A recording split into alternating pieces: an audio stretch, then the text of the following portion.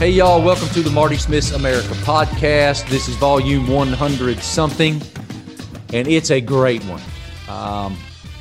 Later this week, I'll head to Nashville, Tennessee as part of the broadcast team for the SEC men's basketball tournament. I'll be on the sidelines. Tier 1, lots of COVID testing involved. Just got done shoving a cotton swab up my face here a little bit ago. And I can't wait to get to Nashville. This is an event that I was scheduled to broadcast 1 year ago. I was actually standing on the basketball floor when the decision was made to cancel the tournament. It was such an eerie, odd time, very, very, very mysterious time that there were so many unknowns. It was very confusing for all of us. I didn't know how to react, but I remember standing at midcourt and looking to my right, and I saw Commissioner Greg Sankey seated in the seats underneath the basket with his hands on his knees staring at the phone. And that is the snapshot in my mind of the world has just shut down. And we had no idea yet what that really looked like or felt like, or had any idea that we would all be in quarantine for months and months and months, and what all of that entailed. We did not know what the aftermath of COVID was. I certainly didn't. I remember Jay Billis going on ESPN. I was listening to him in my earphones, my earbuds that I use for TV.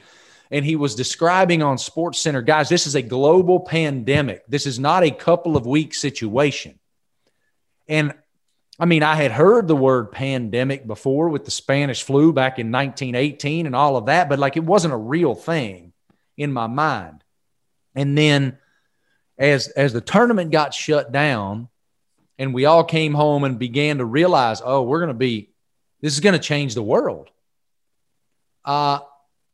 The decisions that Commissioner Sankey had to make for the Southeastern Conference, and in my mind, for all of collegiate athletics, you guys have heard me discuss this ad nauseum on every platform ESPN has, that in my mind, it was the measured approach to leadership and creating his own timeline and not being beholden to anyone else's timeline. We don't have to start September 5th like we normally do. We're going to start when we believe it's right. I'm going to set the timeline for the conference along with my advisors, and that's what we're doing.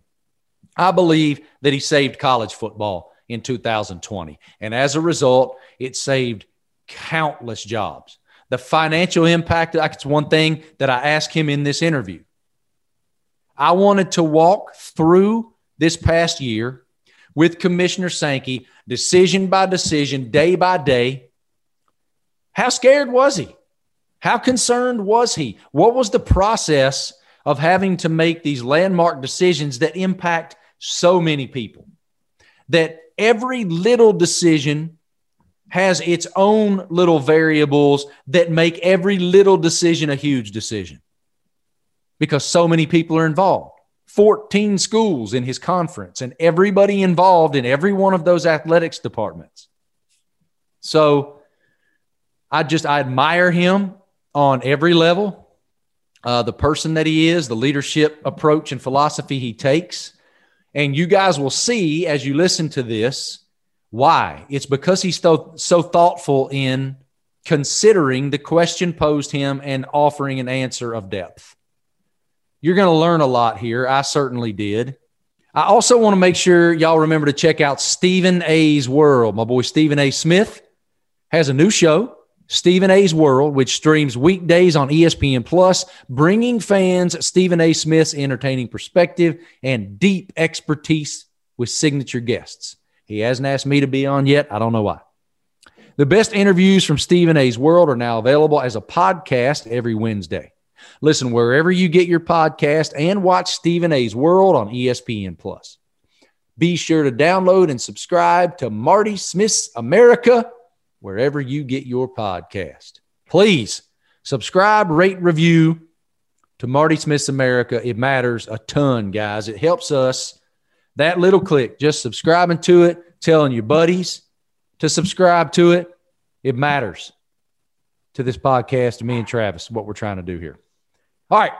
What we're trying to do today is give you guys insight on what it's like to be a leader of the most prominent conference. Travis might debate that, Mr. Big Ten. No debate from me. The SEC is better. It's just Ohio State. Unfortunately, their other members don't exactly they're not holding up their end of the bargain. Ohio State's doing their part. The rest, they suck. No question the Buckeyes are. Y'all are going to love this interview. Here's SEC Commissioner Greg Sankey on Marty Smith's America. All right, this man has run 3 miles every day for a year. That would be Southeastern Conference Commissioner Greg Sankey. How many pounds down are we? Right around 30 from last year. 30 pounds? Yeah. Yeah, doesn't speak well to my overall health a year ago. Why was it important to you to take that step? Well, the first answer is my gym shut down. So I started running for some type of physical activity, and I did that in mid-March. And then my commitment was not to miss 2 consecutive days of exercise. And then in mid-April, I made this commitment. I'm going to run every day for a week. And that became 2 and then 4. Then at some point, I think I tweeted about it, which elevated the pressure. So, here I am 3:30 or so into it. And it's been good for my physical health, but really, really helpful from a mental health standpoint to accomplish something, to get away. When you're out running, at least for me, I'll listen to podcasts, listen to music, but also just get some freedom to think. And that is invaluable in this environment. Absolutely. Expound upon that a little bit. When you're in a position like yours, how important is it to have that mental reset? All that's on your plate and in your running around in your brain every day. What is the value of that? It's a high value. And, I have run 41 marathons. I finished 41 marathons in my lifetime. And so that was most of those were in the 2000 to 2010, 11 era. And I learned then the value of being able to just go for a run and clear my mind. And, things will pop in, you'll think through them, move on to the next issue. For me, it's just kind of a random thought process. Fast forward to this environment when I began in April, my days were more full than even they would be in our normal operating environment, just because you had, there was no competition. There's all these unknowns. And to get away from that, walk outside, feel the sunshine, was not just while I was running, Marty. In the fall, when we were kind of struggling through football, rather than just stay in this office all day, which is a great workspace, I would go outdoors and walk around the block taking phone calls, and really felt that from just a healthy feeling standpoint, the fresh air, the sunshine was an important element of kind of sustaining myself. And no better description or explanation than what I provided was ability to clear my mind and think, but also to accomplish something and to be outdoors in some fresh air and sunshine, which I think is healthy in any circumstance, but maybe more so in the one we've experienced for the last year. Try to define for me the challenge of the past year when you're the leader of one of the more prominent businesses in a sector, entertainment, that suffered greatly from this historic pandemic. As we're speaking, yesterday I presented the trophy to the South Carolina Gamecocks women's basketball team. I did the same thing a year ago. Mm-hmm. And what I said yesterday was, here we are 52 weeks later. And what happened last year is 4 days after we did the unimaginable, which was to stop everything immediately. Well, I think the good news is we won't have that circumstance play out. We may have disruption. We may have COVID tests, but we're prepared to adjust. We've shown that since we began competition in September. But if you go back to that moment, we inserted the highest possible level of uncertainty. And you could argue that's a reality every day. Like, we assume what's happening tomorrow, right? There's biblical reminders of, hey, don't think about tomorrow. Take care of yourself today and live right. And tomorrow will take care of itself. And we were confronted with that reality. And the reality was everything was uncertain. we couldn't hide from that reality. We could not ignore that we were shutting down, that we didn't know how to test. We didn't know how quickly COVID spread. We really didn't know how to treat COVID at that time relative to what we know now. So you had all of this uncertainty. And from a leadership position, you're trying to work through that uncertainty and figure out, okay, I have to deal with this issue. Let's just say finance. We didn't shut down forever in the spring. We said we're going to shut down for 3 weeks. Well, how do you come back? I actually watched an interview with myself and Carl Ravitch right after we shut down. How will you come back? I don't know, but we're going to try. How do you unlock the weight rooms? How do you provide academic support for young people? How do you keep their attachment to their foundation? I mean, Marty, you're starting with understanding the level of uncertainty and then piece by piece triaging, which I think was probably the first 4 to 6 weeks. Just how do you get back in some level of, I guess, operation, but we really weren't operating. Then the next 6 weeks is how do you get back to in-person activity? And then how do we get back to competition? But I'll tell you, that's like a Monday morning quarterback view, because Sure. At the time, you're just kind of going day by day, decision by decision. And I remember standing on the floor at Bridgestone Arena in the hour after you made the decision to cancel the tournament. I remember looking to my right. I was standing in front of a camera about to do a report. And I looked to my right, and you are in one of the seats that's kind of underneath the basket. And you were just staring. Your posture was forward, elbows on knees, staring at your cell phone. I would love to know what you were thinking and doing just then. Someone took a picture of me in that moment, and I've seen it several times. What you have to understand is we were not inattentive to the reality of COVID. In fact, back to late January last year, there were reports of positive COVID tests on a couple of our campuses, one of which happened was reported by CNN. Both proved to be incorrect, but it elevated our need for attention and for a system of dealing with the issues. And we had conducted 3 different championships, swimming and diving, indoor track and field, women's basketball to that point in that environment, attentive to, health issues. The good news is we had no COVID tests that came out of that were positive, no COVID cases from any of our competitions, which is a tribute to our young people and our medical support. So then fast forward, we had prepared about a week before a series of press releases, everything beginning with we're playing, we're going to have fans, it's great, coming in, the water's fine, to we're stopping. And I told Herb Vincent, our Associate Commissioner for Communications, prepare a press release for every iteration in between those two bookends. We started Wednesday with a press release that said, if you're not comfortable attending, we'll give you your money back if you purchase tickets, no questions asked. It was like voluntary social distancing when we didn't even know really what social distancing was. And we shared that with athletics directors. In 9 o'clock Wednesday morning, they said, let's not do that right now. Fast forward to that moment, which is probably, noon on Thursday. Noon on Thursday, yep. 27 hours later, and it all went away. So one of the things that was on my mind was we got hit with a tornado in 2008, and we figured out a way to play. I'm processing as commissioner, as the leader, we couldn't figure out a way to play. It looks almost silly thinking that way now, back a year, but that was front and center on my mind. I was looking through my phone to see other decisions because on Thursday, we were up front. We were very quick to the stop everything compared to colleagues. The NCAA announcement didn't happen until, I think, 2 or 3 Central that afternoon. So I was seeing what else was happening. And there was actually a time when I just stopped looking and kind of sat there in my own mind to think through, okay, what now? And those answers weren't apparent at that point. No. I would end with, I made a commitment on Wednesday when we decided to remove fans from the arena. If you remember that decision, that we were late in announcing that because I felt the obligation to explain myself publicly. And so I'd rather wait on the announcement to be able to go on the SEC network, to conduct a press conference and explain why, because explaining why is often the most important step.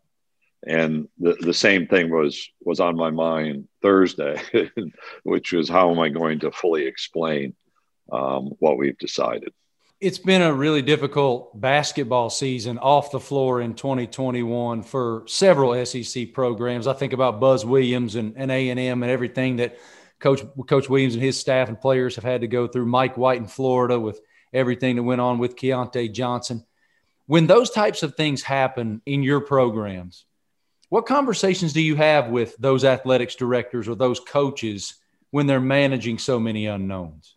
I had just finished an interview on game day, believe it or not, and had a text about Keontae back, I think, on December 12th and didn't know. And then Scott Strickland called me to just give me what they knew at that time. And that was in real time.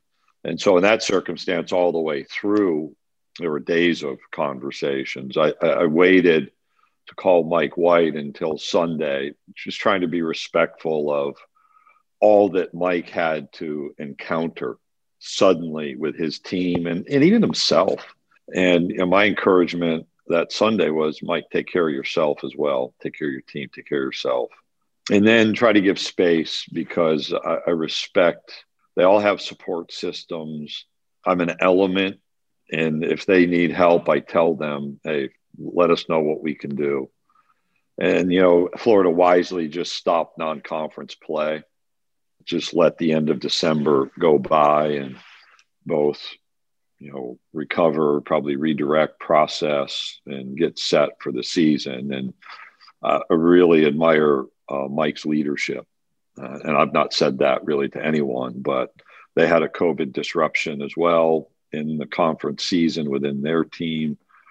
And yet, they've performed really well in a challenging environment. The A&M situation was just this inability to get out from under COVID tests and contact tracing. And we knew up front back in September when we started, we'd experienced disruption, and we saw that in football season. And it was normally a 1 to 2 week process.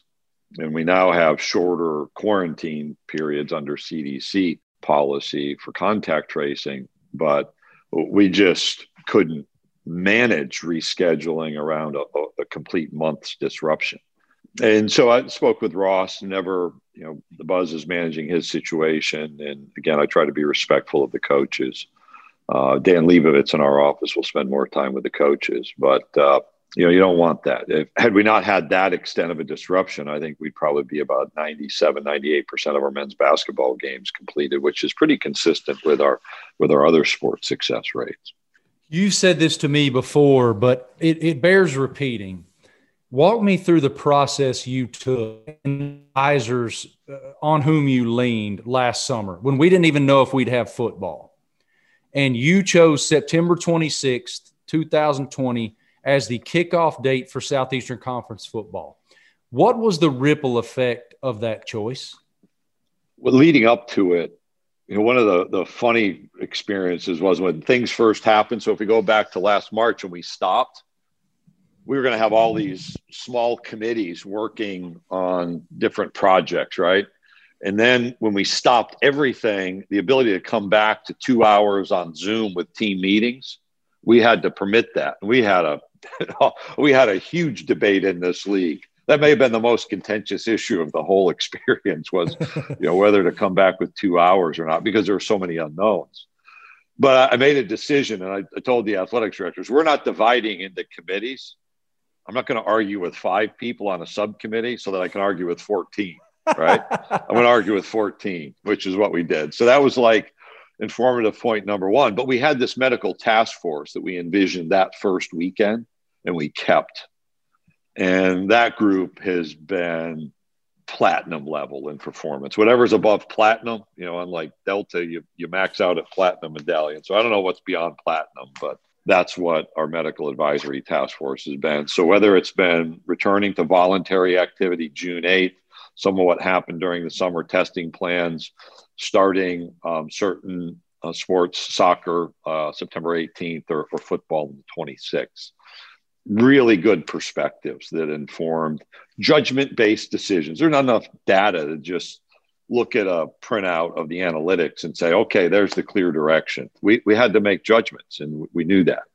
The 26 was based on the start of campus being central to our function as universities. So all the cynics can say, hey, it's just about football. No, we needed to get residential learning and living back. Our colleges or universities, if you will, had made that decision. The last one with first day of classes was Florida, I think September 1st. And we had learned after Memorial Day, after July 4th, there was like a 3-week lag of increased test positivity rates. And we felt we needed to let that happen. So different than any other conference, we wanted to trigger the start of football 3 weeks after the final opening day for our university. That was point one. And point two, moving off September 5th weekend, that Labor Day weekend where we originally and traditionally start, was really important because I felt there would be significant disruption across the spectrum of football programs if all 125 bowl subdivision teams, were playing on the same date. You'd probably have an attrition rate. My guess was 10 to 20%. Look at the way basketball started. We had about a 15 to 20% postponement rate that first week or so. So I was pretty spot on. And I thought for our purposes, if we were linked to everybody else and we had 24 or more football teams that had to cancel games on that opening weekend, that would make it less likely that anyone could play anything. So by moving later, we wanted to control our start date. So we never delayed. That was never the message. We set a new start date with the intent that we would begin. We'd spread out preseason practice, allow for some disruption in the preseason, allow for more recovery between practice sessions, and that would set us on the path to success. And Marty, I think one of the underreported achievements is we played our first 3 weeks with no disruption, 7 games each weekend, nervous the whole time. There's not another league that I know of at the college or professional level that's achieved that in this environment, that's achieved uninterrupted competition to begin or for, the first basically 25% of its season. And then when we experienced the disruption, we had momentum, we had allowed space to reschedule. We had the medical structures in place, testing, tracing, Connexon devices for proximity tracking.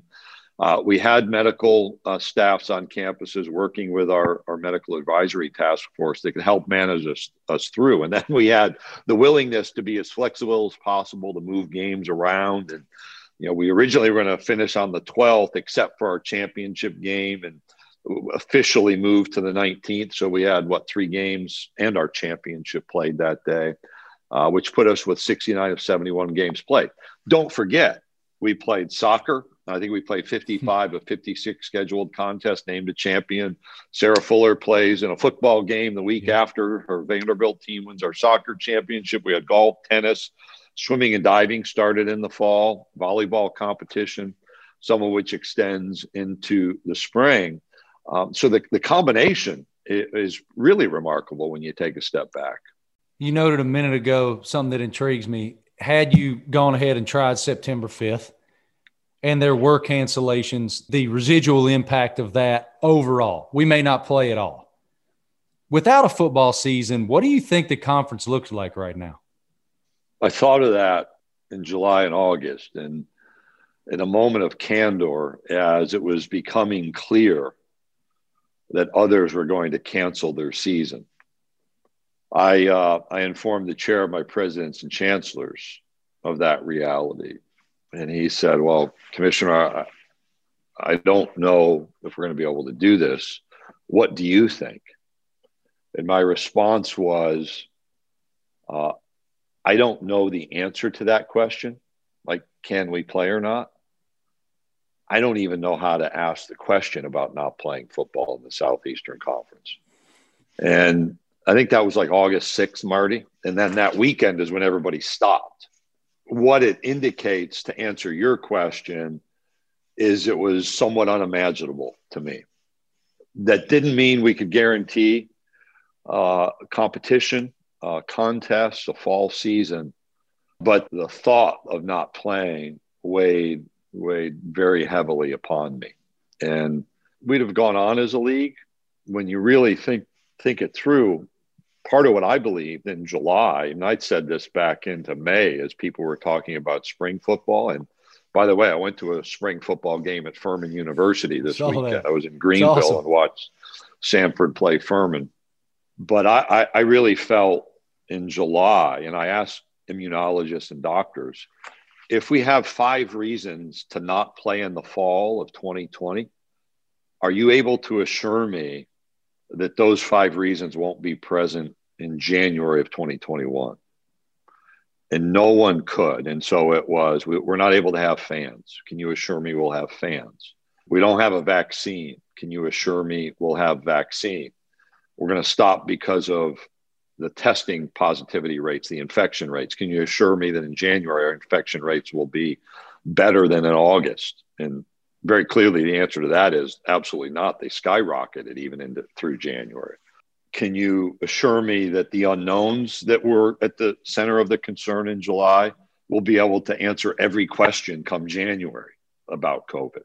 And the answers were, well, we can't provide you those assurances. We don't have those answers. So I viewed it, if we stopped in July or August, we would not play at all. Now, maybe the financial pressures would have pushed us to that. But had we stopped for those reasons in August and September of 20, how would we ever explain the reason we were playing in January and February when every one of those factors was likely, in fact present? Now some states are opening up. But if we'd have said no then, I think we'd have had to say no in probably December when we were thinking about starting the season. What's the scope of those financial pressures? For Marty, I never put the finances in front. In fact, I asked a question of a lot of really bright people the week of July 18th. So when I talk about pivotal moments, there's the March pivotal moment. There's some others. One was the weekend of July 10th, 11th, and 12th. I had 14 individual conversations with presidents and chancellors asking, hey, what do you think the fall is going to look like on your campus? How do we make this decision about returning to activity? And what I learned from that is all were ready to be patient. We weren't going to be on someone else's timeline. We'd be on our timeline. That was I put that in my back pocket and relied on it heavily over the succeeding 6 weeks as the pressure was mounting. The next weekend, I started texting people, go back to 2019 and answer this question. Give me 5 reasons we played college football in the 2019 season. Trying to get away from the pandemic and all the other stuff. And I went to my senior leadership team. I went out to media members, college football Hall of Famers, pro football Hall of Famers, former coaches. Why do we play college football? And if they said money or TV, I said, thanks for the 3 answers that didn't have money or TV. I want you to give me 2 others and take money and TV off the table because it's different. We're spending millions on COVID testing. We had 25% of our stadiums present, 75% not present. We took away 20% of our schedule, huge non-conference games. Marty, we had to put the money off to the side. The financial implications are huge. You've seen projections, tens of millions of dollars from the original revenue projection that would have been in place a year ago, lost. Nobody in our conference has dropped a sport. That's a tribute to them. Hopefully we can continue to provide opportunities across the board. So for all the criticism that exists, we've lost staff. We've had to have reductions in workforce. That's reality. We haven't reduced scholarships. In fact, we have more scholarships in our athletic programs because of eligibility extensions. And we've not reduced sports, which compared across the country, even at our colleague conference level, in the big time world, that's unique. And that's a signal that we've tried to figure out how to manage, trying to maximize how we distribute revenue. Our schools have made wise decisions that have kept them afloat. Now we need to end this pandemic. We need to get back to business as usual. Otherwise, those challenges financially will be of such significance that the pride I take in not reducing opportunities we'll see increasing pressure on even those decisions. How did the way you had to lead and the decisions you had to make in the past year grow you as a leader? That's That's one of those questions I've asked myself during those morning runs, and I've asked myself late at night when I can't sleep.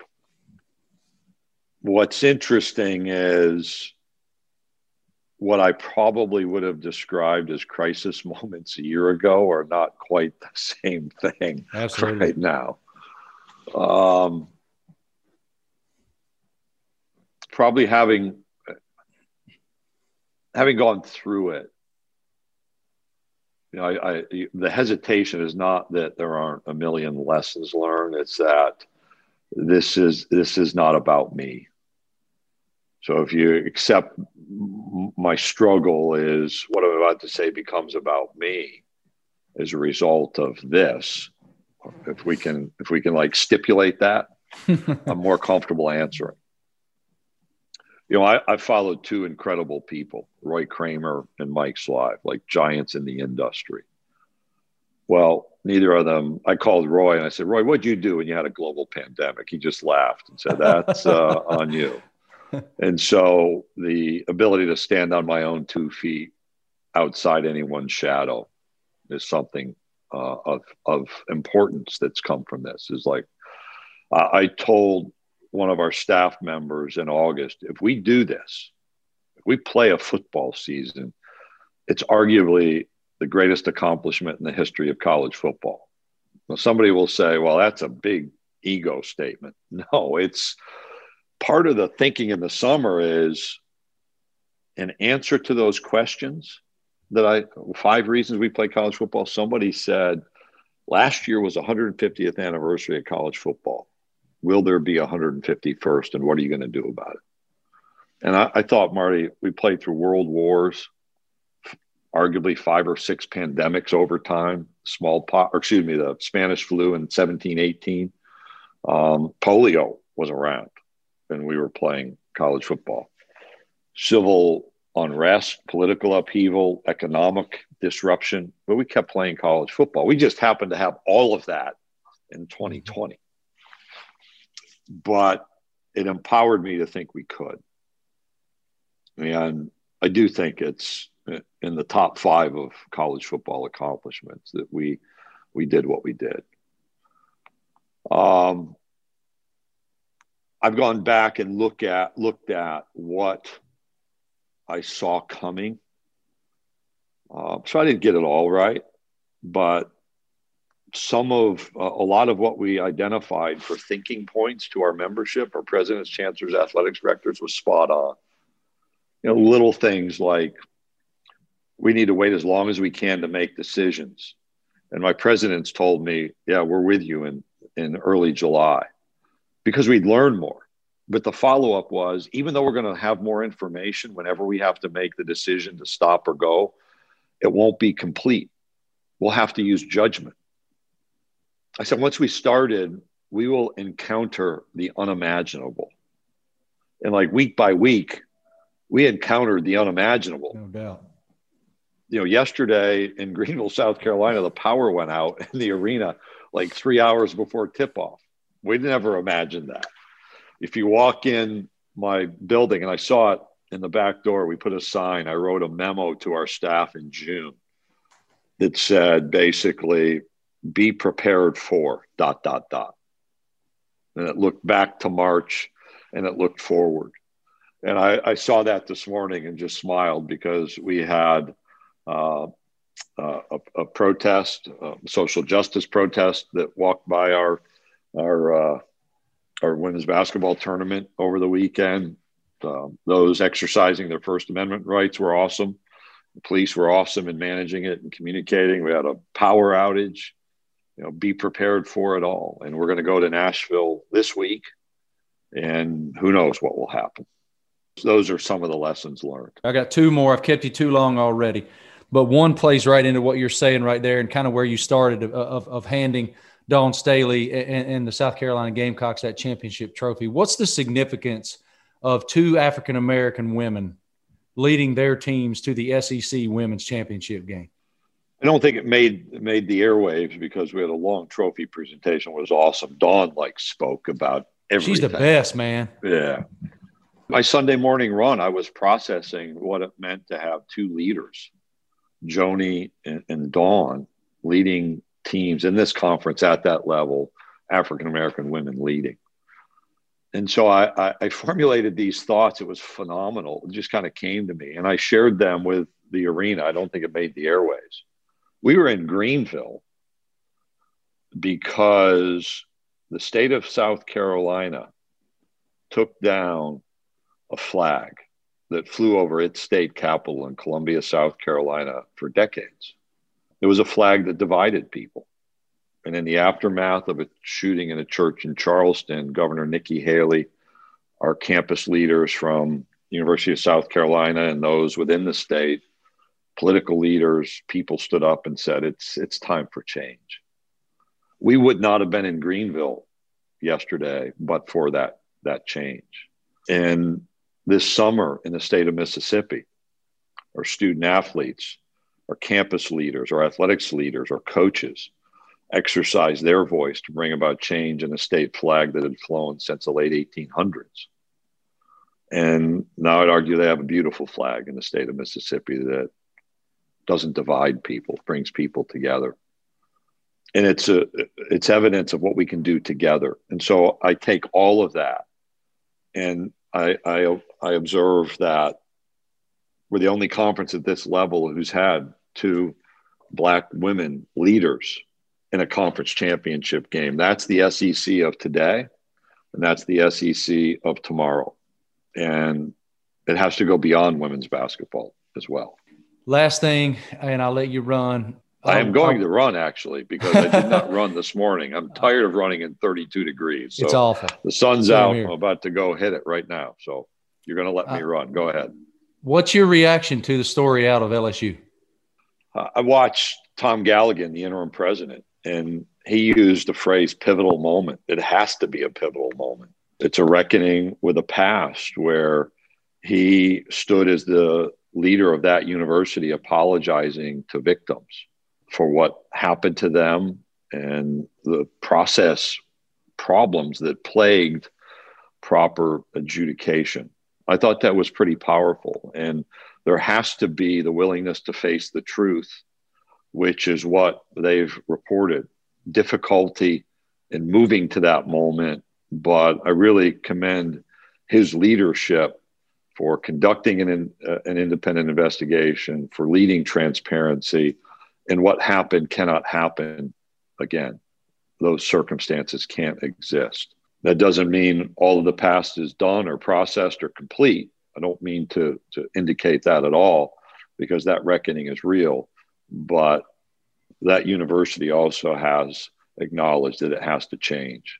And I'm at least encouraged by their transparency and their willingness to acknowledge those realities and accept the responsibility to change. Commissioner, thank you so much. Amazing insight, amazing perspective, and thank you for giving me so much time. I look forward to seeing you in Nashville. Go get that 3-miler in, brother. Yeah, and let's not just play 2 games like we did last year.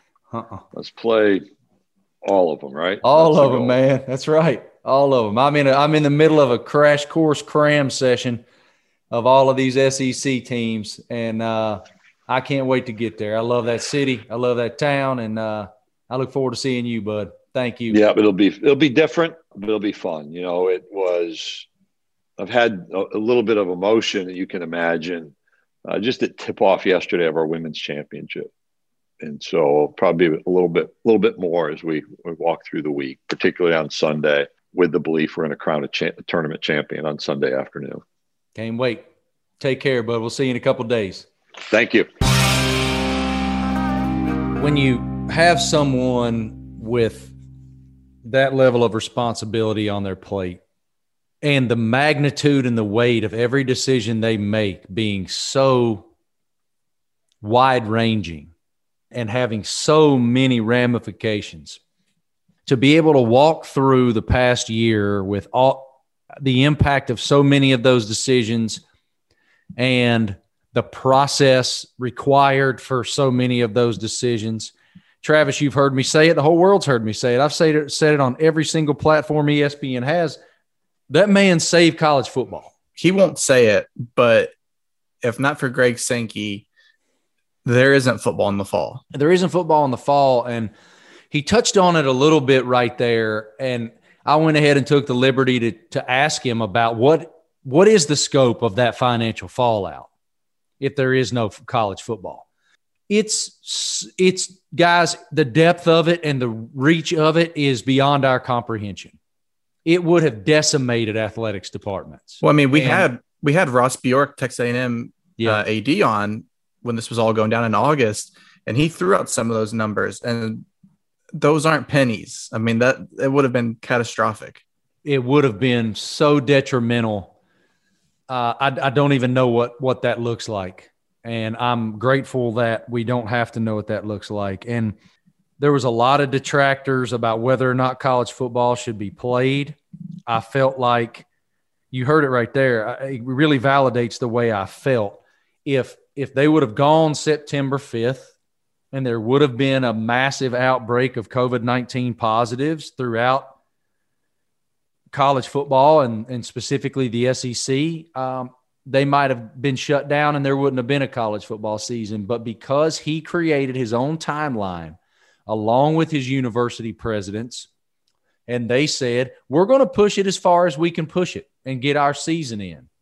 And you heard him say there, they go 3 full weeks without any break in the action.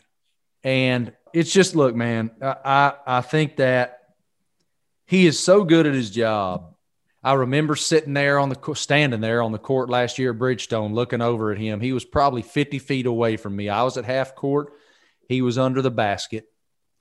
And to see the complete defeat in his body language really drove home to me what we were looking at. I remember when they canceled it, I was like, oh, it could be a couple of weeks and we'll be back. Well, here we are a year later, still managing all of that fallout. I mean, I just got done right before we started shoving a cotton swab in my brain. Yeah, I remember when it first started, it was like, all right, a couple weeks. Because, I mean, at the time, I thought we'd still be going to Augusta in April. Correct. That was kind of where my mind was at. And he even said it in the interview. It's foolish when you look back at it, but at the time, nobody had any idea. So in the moment of it, you're thinking 2, 3, maybe a month, and then you're good. And you hear him talking about being emotional. I can see why. I mean, the weight that he has carried for a year, and to their credit, so many coaches and all of these players, they've carried a lot of weight, man. Getting tested 2, 3, 4 times a week, and having to social distance and not being able to live a college kid's life and all of those things. I mean, I was talking to some of the sports information directors of these SEC teams ahead of, I'm part of the broadcast team for the SEC tournament this Thursday through Sunday. And when you look at, some of these young men that transferred into Kentucky just take Kentucky for an example. You transfer into Kentucky and it's the Rupp Arena 20,000+ eruption that you're so looking forward to, becoming part of Big Blue Nation lore. And you don't get to live that because there's not the fans in the stands. And all of the discipline, I talked about it ad nauseum during the football season, that those players and those staffs and those coaches and administrations had to undergo in order to get there. Well, it's just it's admirable. And I do look forward to seeing Commissioner Sankey at the SEC tournament and kind of hitting the reset button on what we didn't get to do last year, and crown a champion and really champion everything that these young people have done this year in order to get to that point. And so I found so much of that conversation fascinating. I hope those of you listening will too, because of the meticulous detail that he walked through, and the personal anguish might be too strong of a word, but the constant air of uncertainty that accompanies leadership roles in the entertainment sector right now, because it's been hit so hard. Y'all know I got so many friends in country music, and they live that uncertainty every day. They're like, oh my God, can I just go play a bar for goodness sake? The one thing that I really liked was him saying what answers will you have in January that we don't have now? Smart. Just those things that he was bringing up, and you're like, I didn't think about that or whatever. And I also appreciate him taking time to answer with great vulnerability the question about what it means to the Southeastern Conference to have two African-American leaders, two African-American head women's basketball coaches lead their teams to that championship game. And congratulations to them for conducting and leading great seasons, and to Dawn Staley and the Gamecocks for winning the SEC championship on the women's side. It's going to be fun to get to Nashville and immerse myself in the men's championship and the men's conference tournament. Alabama is very good. Arkansas is playing out of its mind. We saw a beautiful moment with Tennessee and John Fulkerson, who bleeds orange. I mean, if there's ever been GBO, it's Fulky. And to see the emotion that he had in his last home game, it may be his last home game. He could presumably come back for another year if he wants to. He has that opportunity. But it sure did look like a guy who was saying farewell for the last time, the way that he reacted. Mike White and the Florida Gators, everything that they've managed this year with Keontae Johnson and the issue that he had when the Gators were on the road to Florida State back in December, and how that has hung over this team, the emotion that they managed in the aftermath of that. And I'm not going to give up all my reporting on that right now here on the podcast. I'll save that for the broadcasts, but it's been very real for those young men. That's something that they've managed all year long. That was the best player. It was a preseason player of the year in the Southeastern Conference, and a guy that the entire offense was going to run through all year long. And so it was emotional off the court. It was impactful on the court for the way that they were planning the season and facilitating the season. So a lot of great storylines in the SEC, and I look forward to diving into those in my reporting life here later this week. I appreciate so much Commissioner Sankey taking the time. Travis asked for 20 minutes. We kept him for 40. I could go on and on with him. I just love his. I'm fascinated by. I looked down at the phone and I'm like, oh, I asked for 2025 and we're at 27 right now. I text you. I'm like, watch the clock here, but it's just he gives you answers. Yeah, and you could also tell that he was thinking about his answers and wants to give you, an honest answer, and he's not just gonna, give you some 30-second, response. Absolutely. And again, that's a guy who is leading one of the most successful businesses that there is. I mean, one of the most powerful people in sports. And so appreciate his time to come on Little Old Marty Smith's America with Knucklehead Rockhold and yours truly. And shout out to he mentioned Herb Vincent, who's the person that helped set this up in that department there. They're awesome. Herb's a legend. I appreciate it. I can't wait to see them this week too. Thank you guys for listening so much. Please subscribe, rate, review.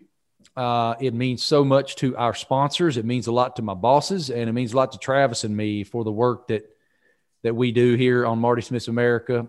Drop us a line. Let us know what you think and kind of your analysis of what Commissioner Sankey said. Let us know. Maybe we'll read a couple of them in a future episode when we don't have a guest. Maybe we'll kind of revisit this and download it a little bit. We have a lot coming up. I mean, a lot coming up, man. Travis and I have the Masters coming up here in a couple of weeks. We can't wait to get there. I just spent a couple of days down in Myrtle Beach doing a big piece with Dustin Johnson, the defending Masters champion. Can't wait for you guys to see that. After that, I got the Kentucky Derby. After that, what do I have? I don't even know, man. It's crazy. It's funny that you sent me your schedule, and I actually go into work now on Thursdays and Fridays, and at my desk it's basically, my desk looks like spring of 2020. And so so your schedule is up, and it's basically what you have coming up just from last year, just because it's a time capsule. I haven't taken everything down yet. And hopefully we get all those sporting events in. That's right. Thank you guys for listening. We appreciate it. Thank you to our law enforcement officials all over the country keeping our community safe, our first responders, our firemen, everybody that really puts themselves out there to save lives. It's amazing what you guys do. I hope that you feel appreciated because over here on our side, we certainly appreciate everything you guys do. And the same goes for the United States military. We appreciate so much the sacrifices that all of you make, both our current members of the military who are active, our veterans, everything that you sacrificed. We're just so grateful, and we hope you know it.